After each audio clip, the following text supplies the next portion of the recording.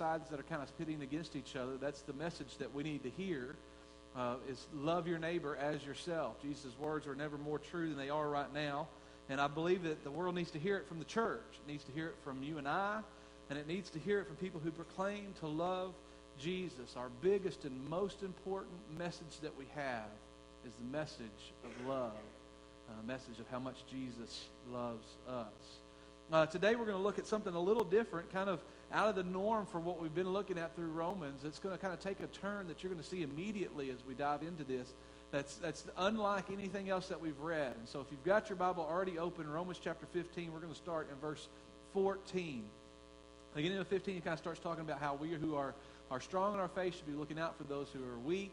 And then in verse 14, he says this: I myself am convinced, my brothers, that you yourselves are full of goodness, complete in knowledge, and competent to instruct one another. This is the change of gears. Okay, we have kind of been, everything up until this point has been very in your face from Paul. He's kind of just basically challenged to either live it or don't. He says that because we are all under the law, we have to let love be our motivating factor, because sin separates us. He just basically says stop sinning. And when your life is hard, sometimes there's a reason behind it, because God's trying to produce something in you. And everything up until this point has been so almost like hitting us as hard as he can. He comes in here and says, I'm convinced that you're full of goodness, complete in knowledge, and competent to instruct each other. He's kind of just basically saying, guys, listen, you can do this. This is not beyond you. All this hard things that I've been throwing at you for the last 14 chapters is not beyond your scope or your ability to perform. You can do all these things that I've pointed you to. And he uses a couple of different phrases that I think are important. He says that you are full of goodness. That word full of goodness is a Greek word that's it's not used any other, it's only used 4 other times in Scripture.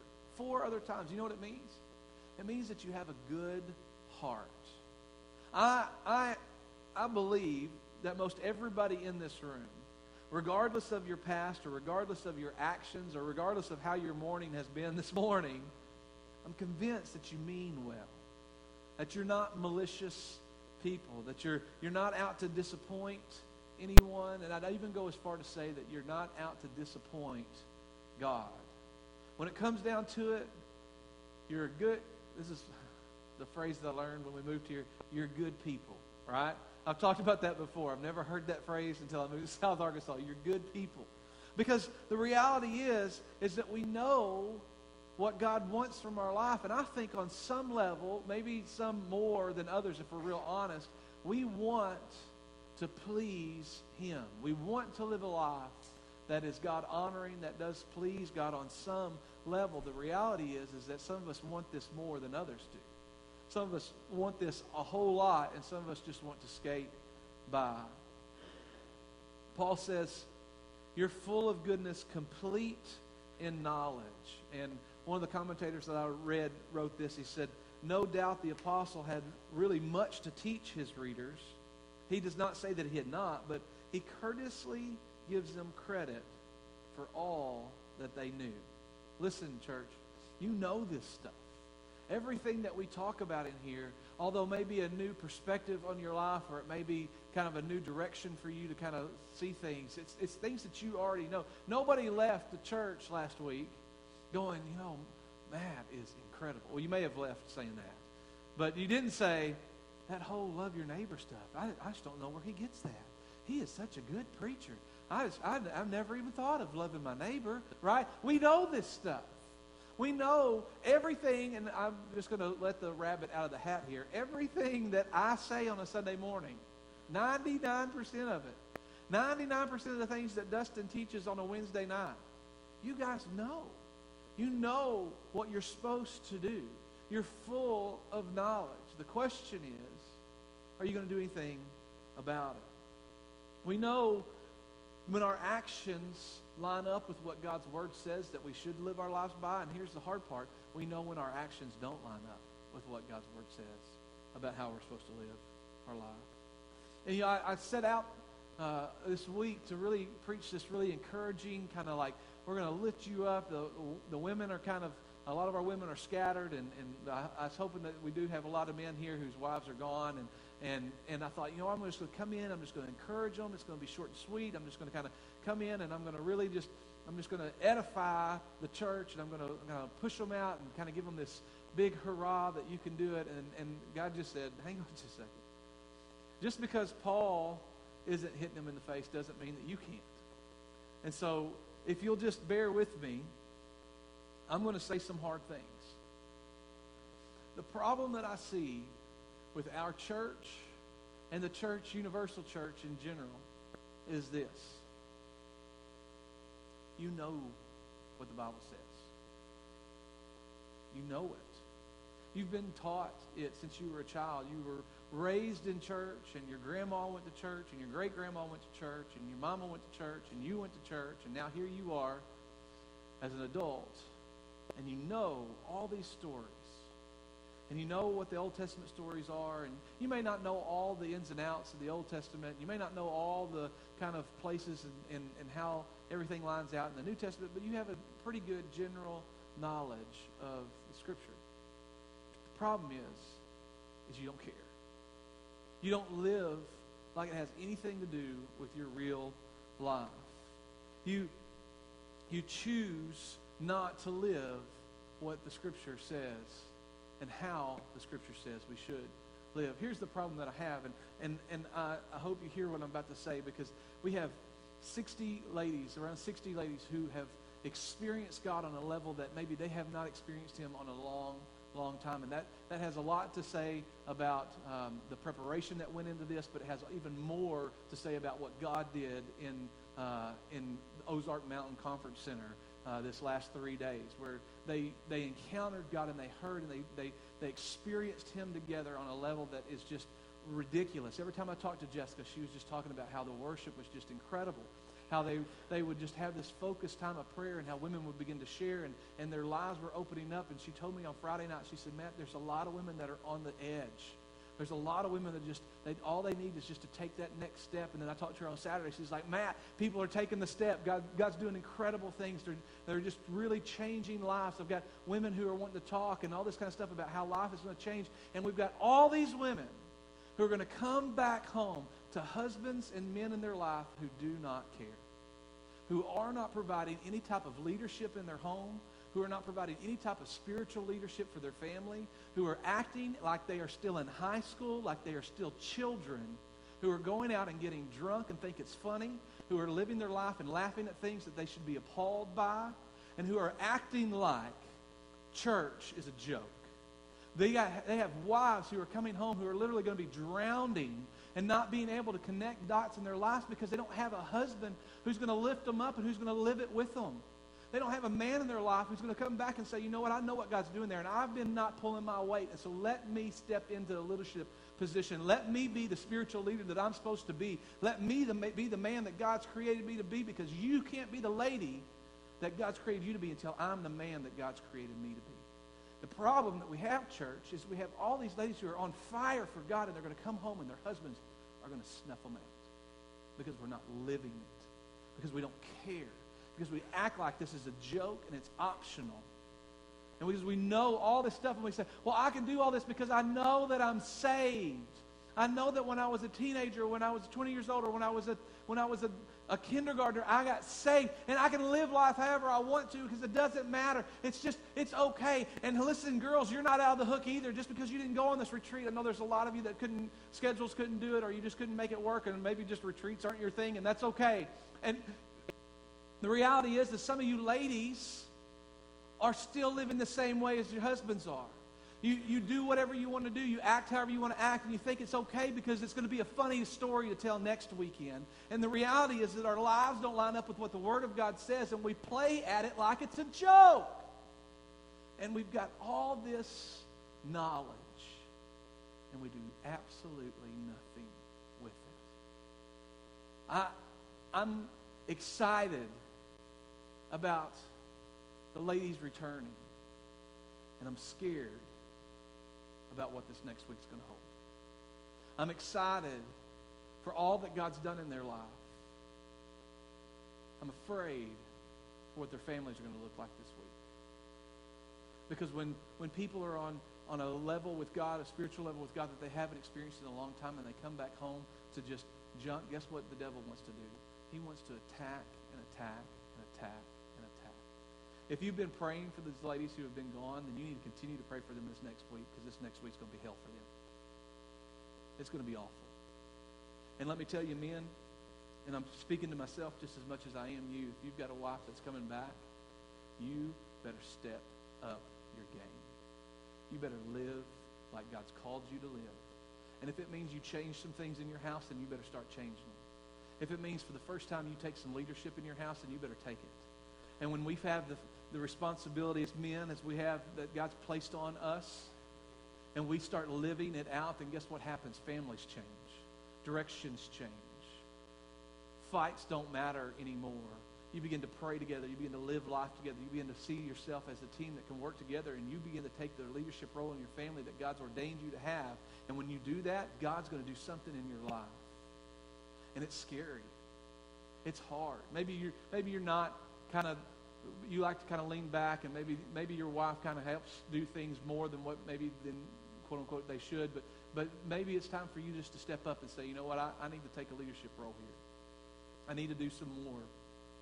I need to lead our family the way I'm supposed to. We're going to sit together and we're going to pray together. And it's going to feel awkward at first. It's going to be weird, but we're going to do it.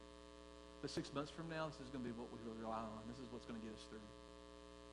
I'm going to set the precedence that on Sunday mornings, church is not optional anymore. The question when we go to bed on Saturday night is not are we going to go to church tomorrow night or tomorrow. It's what time are we leaving for church tomorrow. The question no longer is are we going to be involved in this? It's what time are we going to be there. It's no longer are we going to do this. It's these things optional. It's now we're going to do this, and we're going to do it together. So let's do it. Let's buckle up. Let's do what we're supposed to do, and let's live the life we're supposed to live, because we have all this knowledge. We know what God wants for us to do. We understand what He's got for our life, but we just really don't care. And it's time to change from all that head knowledge about Christ and let it begin to be heart knowledge of what Christ has really done for us. And when we do that, when we recognize the gravity of the situation of our smallness and God's bigness, and we say, what else can we do? How can I not be the spiritual leader in my family? How can I not do the things that God's called me to do? How can I take all this knowledge that I know that God has and say, no, I don't need that.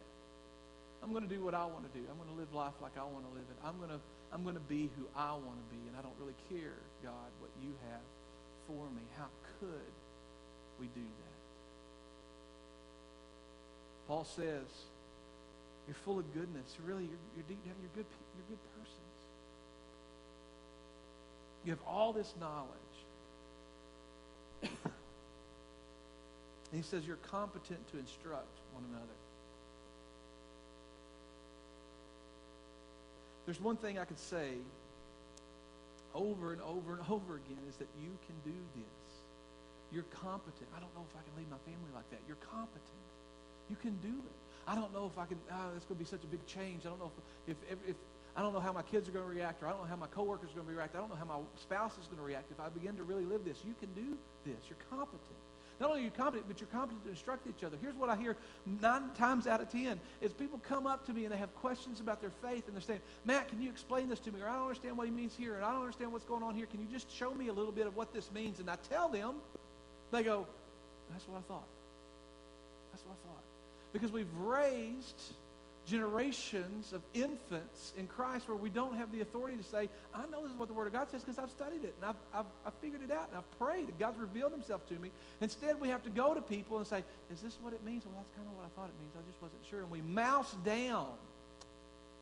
When God says, listen, you're competent. You can do this. How many times have people come to me and said, Matt, I need you to come talk to my kid or my wife, or we need to sit down and talk because somebody needs to get saved. And I look at them and you know what I tell them? Lead them through it. You can do it. You don't have to have the preacher there to get saved. Teenagers come to their parents all the time and the parents freak out. Oh, my kid's asking me questions. I don't know how to answer them. Yes, you do. You have all this knowledge. You just haven't applied it. So begin to apply it and show your kid that you're the spiritual leader in your family. Step up to the plate and go, you know what, I can help you through that. Because 99.9% of the time, you're not going to do something that's contrary to the gospel. I have experienced that. Let me just be honest. There have been somebody that's called me and said, I said this. Is that right? I go, no, that is not right. You should never say that again. But that rarely, ever, ever happens. You're competent. You have all this knowledge. You have this goodness because God lives in your heart. You really are saved. God is there, and you have all this knowledge. It's now time to start really living it out, and you're competent to instruct. You can do it. You can lead people. You can make decisions. You can look at the Word and you can figure it out, and you can say, you know what, God, this is what I believe you're telling me to do, and this is what I'm going to do. And you know what Scripture says, so if you know that you're feeling something that's contrary to the Scripture, that's not God-breathed. If you say, okay, God says love to owe nothing but the debt of love to anybody, so I'm just gonna not really owe. I'm just gonna stop paying all my bills because it says not to owe anything. So I owe these people. I'm just not gonna pay it. That's not what Scripture says. You're smart enough to figure it out. You know.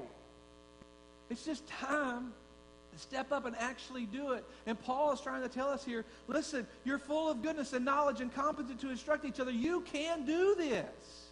Stop acting like you can't. Stop acting like living out the gospel is that hard, because it's not. Do it. Put aside the childish things that you did and begin to live life under God's instruction. It's not that hard. Keep reading verse 15. He says, I have written you quite boldly on some points, as if to remind you of them again, because of the grace God gave me to be a minister of Christ Jesus to the Gentiles, with the priestly duty of proclaiming the gospel of God, so that the Gentiles might become an offering acceptable to God, sanctified by the Holy Spirit. I love Paul's words here. He says, you know, I've written you quite boldly on some things, you think? You read through Romans, and you read through even the series that we preached through in here. You think some of the things he said are quite bold? When he says in chapter 1 that we exchange the truth of God for a lie. In chapter 6, we continue to excuse our sin so that grace may increase. In chapter 7, he identifies our sin issue and says, by doing all the things that we don't want to do, we neglect to do the things that we should be doing. And then he finally challenges us in chapter 12 to overcome evil with good. He's kind of hit us in the face over and over and over and over again. And he goes, yeah, I've written you kind of boldly. And everybody who's reading this in Rome is going, yeah, you think?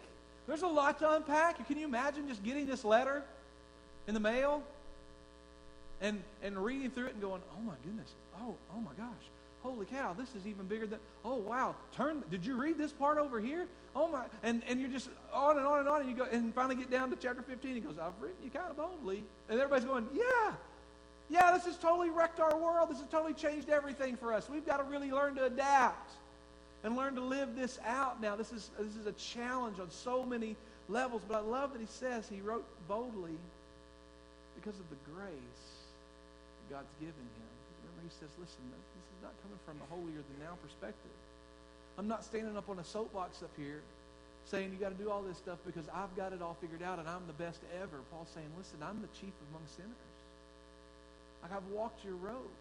I've figured out these things, and I've learned some of them the hard way. He says, I can say all these things because I've experienced what grace is really about. And man, let me tell you, if I can keep you from doing some mistakes that I made, then let me write some bold things to you. Listen, if we could do anything as a church, if I could challenge some of you to do anything as a church, some of you have walked through paths that are so hard and difficult, and God has seen you through it, and you can look back and you can say, wow, look what God did here and here and here and here, and now I get to stand. And what most of us do when we get through that, we go, thanks, God. I hope I never have to do that again. And we keep it all in here, and we don't share with people.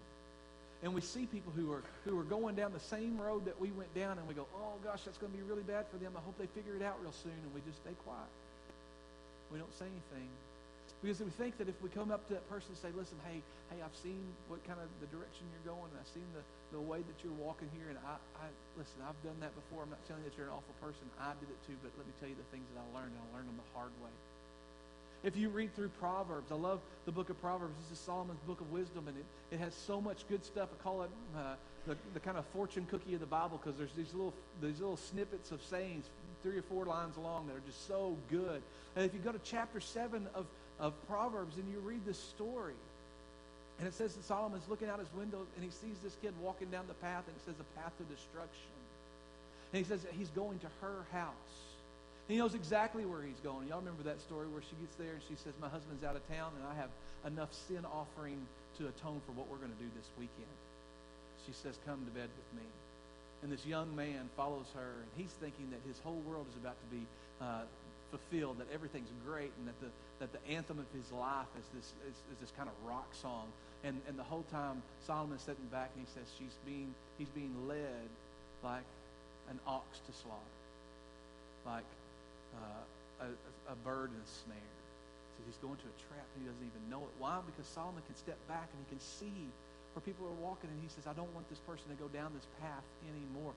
We, church, have experienced things in our lives that we can step back and see people walking down those same paths, and it's our responsibility to step out and say, listen, because of the grace that's been given me, let me say something to you. And I'm going to say it, and it's going to sound bold, and it's going to sound harsh, and trust me, that's not my heart, and that's not my spirit. I want you to not experience the heartache and the pain and the aftermath of sin that I experienced. Let me tell you what happened to me. That is what we're supposed to do with each other, church. That is living out our faith. That is being accountable to each other and really understanding what grace is and how grace communicates to each other. And then he finishes that thought with a kind of a strange thought. He says, because of the grace that's given to me to be a minister of Christ Jesus to the Gentiles with the priestly duty of proclaiming the gospel of God. That Greek word, priestly duty, is not used anywhere else in Scripture.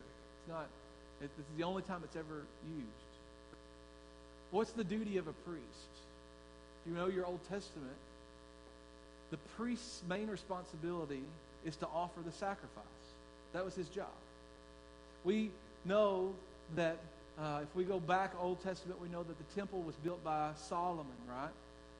That King David's son, King David really wanted to build the temple, but God said, no, it's not going to be you, it's going to be your son. So Solomon rises up, Solomon gets to build the temple, and he builds this incredible temple. You can read through it in the Old Testament. And it gives all the things that it's just ornate, and it's incredible, and you just think, this is the house of God. And they took such care and meticulous pride in building the temple. And then we know that when the Jews got exiled, when Israel got exiled out a few years later, that the conquering army comes in and they destroy the temple, right? They tear it down, and because they wanted to remove all signs of the God of that country because they came in to take over. And then after the exile, when the Israelites get to come back, they rebuild the temple, right? We talked about that last Sunday night with the Cyrus decree and how the king of Persia allowed them to come back into their own land, and when they did that, they rebuilt. Tonight, we're going to look at Nehemiah, and we're going to look about how they began to rebuild Jerusalem and some of the things that were going on there. And so the temple was rebuilt. And then, strangely enough, with our story here this morning, in 70 A.D., the Romans come in and conquer, and they destroy the temple again. And if you read through your Old Testament, I believe it's in 1 Kings, maybe 2 Kings, there's a little bit of warning about offering sacrifices. And it says the only place you're supposed to offer a sacrifice is at the temple. And if you can't come to the temple, then it says then pray, and God will hear you. Right? And so to the Jews, when there's no temple, that means there's no sacrifice. Well, when the Romans come in and they completely destroy the temple again in 70 A.D., then we know that the Jews stopped offering sacrifice at that moment. The Christians who are alive stopped offering sacrifices after Jesus died on the cross because they recognized that he was the greatest sacrifice ever, right? That we don't have to sacrifice anymore because he paid the penalty for our sin once and for all. There's no need for this sacrificial system to continue. And here he says, this is my priestly duty. And so I go, well, what? If the priest's responsibility is to oversee the sacrifice, but we don't sacrifice anymore, what is he talking about? I believe he's referencing back to Romans 12. You all know Romans chapter 12, verse 1, therefore I urge you, brothers, in view of God's mercies, to offer your bodies as what?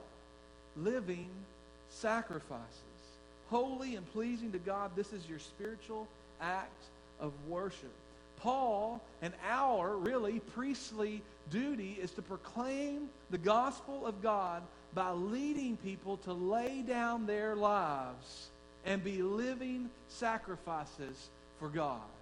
That's his priestly duty, and that's our priestly duty. It's our responsibility to lead people into that relationship, into that knowledge, into that understanding of God, to say, you know what I want for my life doesn't matter. I'm here to be a living sacrifice. I'm here to get rid of everything that is about me and to take on everything that is about God. I'm going to live out my sacrifice. I'm going to be a living sacrifice for him. Our one job, our one responsibility, the one thing that Jesus tasked us with before he left was go and make disciples.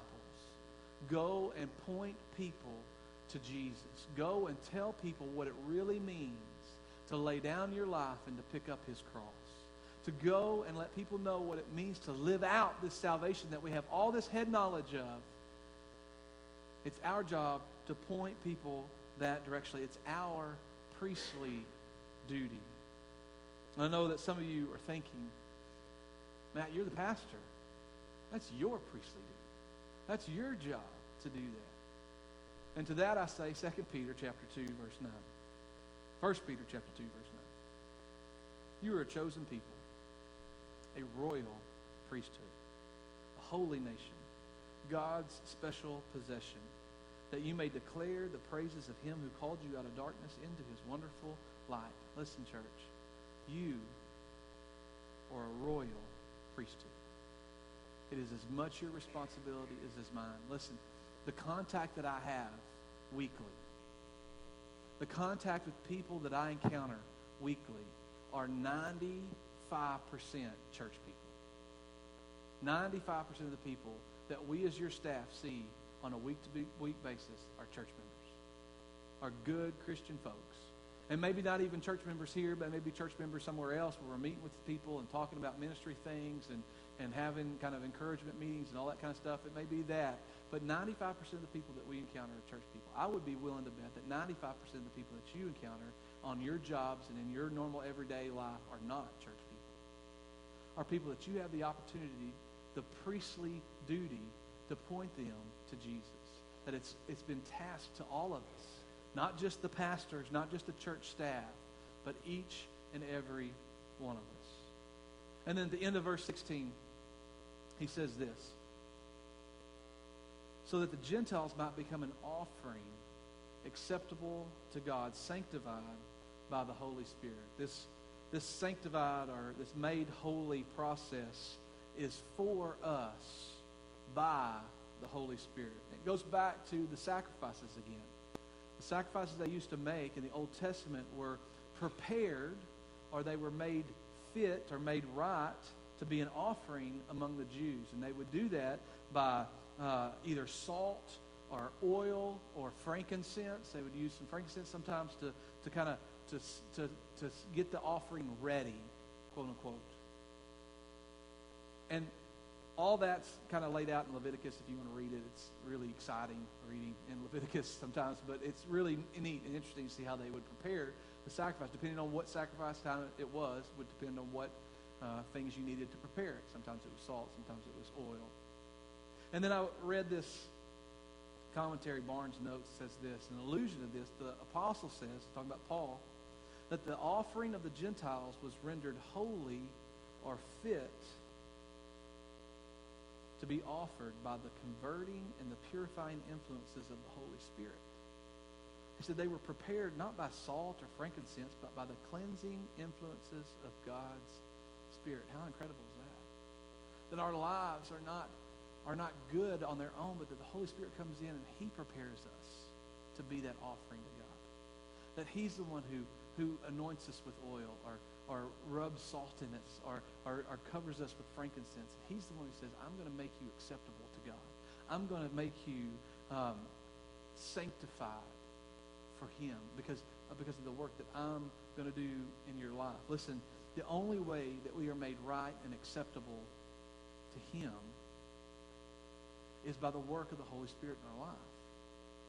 If when we die to ourselves and the Spirit comes in and makes us alive as saved individuals, then when we sin and we do things contrary to what God wants, the Holy Spirit is the one who convicts us, right? He's the one who draws us back to the truth of what God says. When we offer a part of our lives to Him, a part that maybe we've held on to for a long, long time, it's the Holy Spirit that makes that part acceptable to God. He takes that and He comes in and He's our intercessor, right? He comes in between us and He allows what we offer up to God to be pleasing and acceptable to Him. It's through the Holy Spirit that we're able to do anything that pleases God. But the hook is that you have to have Him. Is that we can't just continue to live life on our own and just do all the things that we want to do. That we can go to a certain point, right? We can go to a certain point that we can't please Him fully. We can't do anything beyond that because we don't have Him to make it happen. And then we come to a point of salvation and we go, okay, God, I need you. I need you to come in. I need you to work in me. And the Holy Spirit says, okay, let me come in and do some work. And He makes us sanctified. He sanctifies us for Him. He sets us apart. He does the work to make us pleasing to God. This is incredible.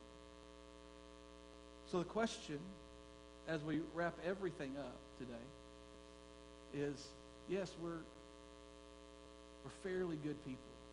And yes, we have all this knowledge, and we are competent, and we know all these things that we talk about. We know that we're supposed to be leaders in our home men. We know that women, that we're supposed to live lives that reflect Jesus and not anything else. The question is, are you going to do it? Are you really going to live it out? Are you going to perform your priestly duty and point others to understand what God has for them? Because here's the thing.